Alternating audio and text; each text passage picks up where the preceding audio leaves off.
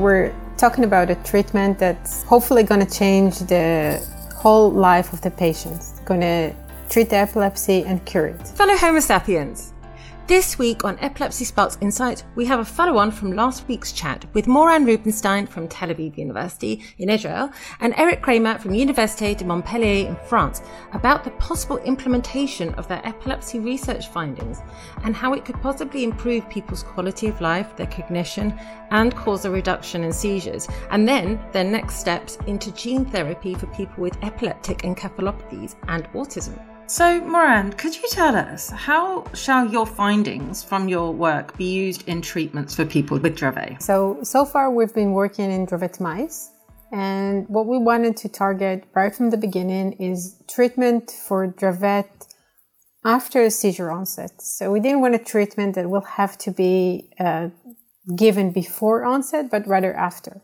And we tested 2 age groups in the mice. At the beginning when the seizure starts, and also in older mice after about 2 weeks that they had spontaneous seizures. In a human that will be an equivalent to about 2 or 3 years. And what we saw is that we can inject this gene therapy in young mice and also young adult mice. And we see improvement in the epilepsy, we see reduction in the number of seizures, we see improved survival, we see reduction in the number of interictal spikes. We also saw improvement in global brain function, so that points to improvement of other comorbidities other than the epilepsy in Dravet. We saw improvement in cognitive functions, in some cognitive functions, and we think that actually this can be a treatment also for adult Dravet patients. And that was something that was important for us to be able to give the treatment once the diagnosis is confirmed, so there is enough time to see how the seizure phenotype is developing, how the comorbidities are presenting, and then come in and correct it. So are you saying that according to your research, the treatment would be suitable for very young children with seizure onset, but also people who may be in their 20s who have Dravet as well? What we think so far is yes. There was maybe some benefit to injection in young mice, but there was clear improvement also in adult mice. And I'm not sure that the larger effect in the younger mice was actually because we started the treatment earlier, because there is also the natural improvement in Dravet epilepsy over time. So I don't know if the correction was actually the treatment in the earlier age or the fact that the disease progression is different and changes over the development of a mouse life. This potential treatment, is it solely suitable, hopefully, for Dravet patients, or could it be used in other types of rare epilepsies or genetic diseases? So the idea that this particular tool, so we spoke briefly about the patent. So the patent has to be about a specific drug that would contain the gene or the coding sequence that's defective in Dravet syndrome. If you want to use these tools, these viral vectors, as drugs for other diseases, then you would have to change the sequence coding within the vector. This is very easy. We have standard tools now that we can swap in and swap out and put anything we want inside these vectors. So the tools that we're working with, these canine adenovirus vectors, they're ideally suited for diseases that are caused by genes that are very, very large. So we have the possibility of putting in huge amounts of DNA in these vectors and then controlling them as we like with all the modern tools that are possible now. So we have an enormous amount of flexibility. So the tools can be used particularly for a lot of degenerative diseases of the central nervous system. This particular one is primarily targeted for Dravet syndrome. If you were going to alter the treatment, would you have to get another patent in order to do that? That's a very good question. Not necessarily. It would be an add-on to this patent that's already existing. So you would add, different claims in the patent. So they could be separate, depending on the marketing strategy and depending on the interest in the pharmaceutical company, because you can sell parts of patents, you can sell different items within it. But this is not something that Moran or I are involved in at any level. So the point really is that my perception of this is that pharma companies should be interested in your patent not solely for Dravet patients, but potentially for patients experiencing other rare epilepsies or neurodegenerative diseases. That's definitely true, yeah. In the case of, they're called channelopathies because the proteins that make a hole in the membrane of the cell and allow certain ions to pass, these are typically very, very large genes, and they're involved in a lot of different disorders, including other epilepsies and autism also. So this is something that Moran and I are in the process of exploring also with that and another partner in the United States. That's really exciting. Oh, I shouldn't get too excited because this is a really, really long process, and I know we don't know if it's going to get to the end after all these different tests and how many years it may take, but I'm sorry, I can't help it. I'm really excited, excited by your work. What about access to this potential treatment? Can you give people a sort of potential timeline? Is that possible? Let's start with the safety issues. We're talking about a treatment that's hopefully going to change the whole life of the patient. It's going to treat the epilepsy and cure it. But we have to make sure that it's safe, and we have to make sure that it's safe for the long term. So we did all of these controls in mice now, and we injected this gene therapy treatment in healthy mice, and so far we didn't see any adverse effects. However, going from mice to treating patients, there is a long gap there. And within this gap, we have to make sure that the treatment is absolutely safe. So it's not immediate, and it's going to involve a lot of safety tests, a lot of further developments. Yeah, I would also add on to that the fact that, as I mentioned initially, this is a beta version. We didn't expect this version to work so well and so quickly. So we think we can even make it better. So these are the things. So once we change this drug, even the smallest changes by targeting different populations of neurons, we'll have to go back and redo all the tests again in mice.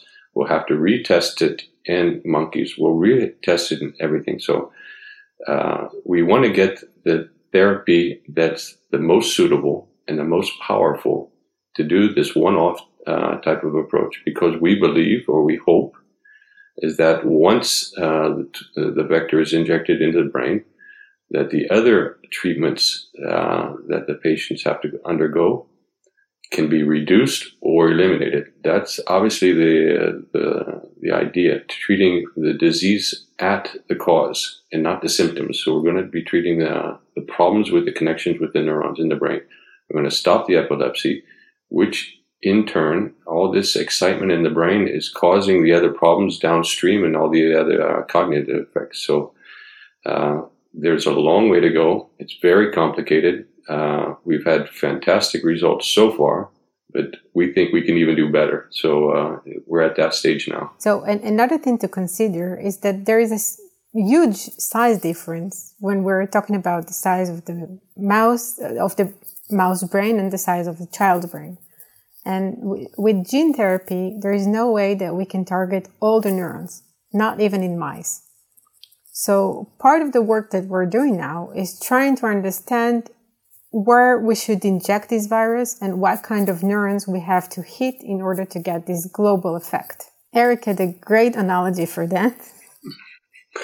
So the analogy that Moran and I were speaking about before is that the brain is a village of 10,000 people. So if you can only modify a certain number of the people in this village, say you only have to modify 200 or 50, who are the ones you want to modify? Do you want to modify the police? Do you want to modify the mayor's office? Do you want to modify the teachers in the school? Who is going to have the most influence in this community to affect the function of this village or the brain? Is it going to be the high school students? that are going to develop and integrate into the system later on. So these are the ideas that we still don't know. And this goes back to the idea of when to treat and how long do we need to treat. It's not impossible that if a child is treated at 1 year old and he has correction and no more epilepsy, that the downstream effects that are associated with the cognitive decline can be prevented. So our hope is, to stop, prevent, or cure the disease with a one-off type of approach. So it's we need to know who we need to modify in that context, and that is the real question. We still don't know which population of people in this village will be the most influential to modify. I really relate to I love your analogy, because I've often thought, for instance, in my own specific situation, gosh, if I'd have had more effective treatment at a younger age, would that have potentially stopped my focal seizures from becoming secondary generalized tonic-clonic and then mucking up my brain even further? And that could possibly have been the case if I'd had surgery at an earlier date. So I guess it's quite similar to that. So people who are not necessarily familiar with gene therapy, like 99.9% of the population, and the rarer epilepsies, hopefully, this provides you with a bit of insight there. No, I agree totally with that. These are some of the black boxes that Moran and her group are trying to understand at the moment. The fundamental causes and the downstream effects of the initial seizure induction. So I'm just imagining in the future some really happy parents as well. It's important to note that the epilepsies can be equally as impactful on the families and the carers as on the child or the grown-up. And again, as I've mentioned in other podcasts, we might not be as cute necessarily as adults, but the lives of people affected are equally as important as those of children. So what are the next steps for you? And you working with the pharma industry regarding the gene therapy for people with epileptic encephalopathies and autism and Dravet as a whole? So we just got the patent. That's very new to us. It was a hard process getting so far. And we are now working to publish the paper and announce this discovery to the scientific community. We're hoping to team up with pharmas down the road and get their input on how to take this forward, and maybe also not only for Dravet, as Eric mentioned before, but also to other epilepsies that are caused by a large gene and maybe even autism. There's a lot of resources available to public research foundations at Tel Aviv University, the CNRS, and at the European level also. So there are, the governments are doing their job by providing us access to the people that know how to bring these types of drugs to the market. So we count on the support from them. The European Union, France, Israel, all the national governments are having input on this also. So the next step is obviously for us to continue to engage these services, continue to try to move these therapies forward. And if we can't find pharmaceutical companies, it's possible to do this at the government level also for rare orphan diseases. So we're trying to push every button to try to identify the next step and the next partners that to move this therapy forward. So it's a long, complicated process that neither Moran nor I nor the member of our group who are actively involved. Also, I don't want to slight them by thinking that it's just Moran and I, because without them, we do nothing either. But it's a long process that we count on a lot of people and a lot of expertise from enormous number of sources. So this incredible work was actually done by wonderful students in the lab, and this project is led by a brilliant PhD student, Saja Fadila, with the help of all the other students in the lab, and I'm just mentioning a few: Anat Mavashov, Marina Bruzel, and Karen Anderson, and they all work very hard to show how effective this treatment is, and also improving it further. Certainly, these are the heart and soul of the project. Bertrand Boucher is the one who's been designing these tools and has invested enormous amount of both energy and intellectual capacity into the projects and making these tools as good as they are. Iria Gonzalez has been also involved testing the different tools, testing the different triggers that turn on these tools, and combined with the lab of Moran, we've made an excellent team. It's been a pleasure working with the whole consortium at the moment. Well, I personally also thank everybody mentioned from the heart, and I look forward to hearing, and no doubt listeners and viewers look forward to hearing more and more about their work and how that contributes to the people affected by the epilepsies. Thank you again. Thank you, Tori. To learn more about Moran and Eric, check them out using the links below, where you can find other links to their profiles and their work. If you'd like to connect, you can find me on Twitter, LinkedIn, Facebook or Instagram. And I'd love to hear from you if you have any thoughts about today's show. Please subscribe to Epilepsy Sparks Insights on your podcast app so that you will never miss the weekly episode. I'm Tori Robinson. Thanks for listening.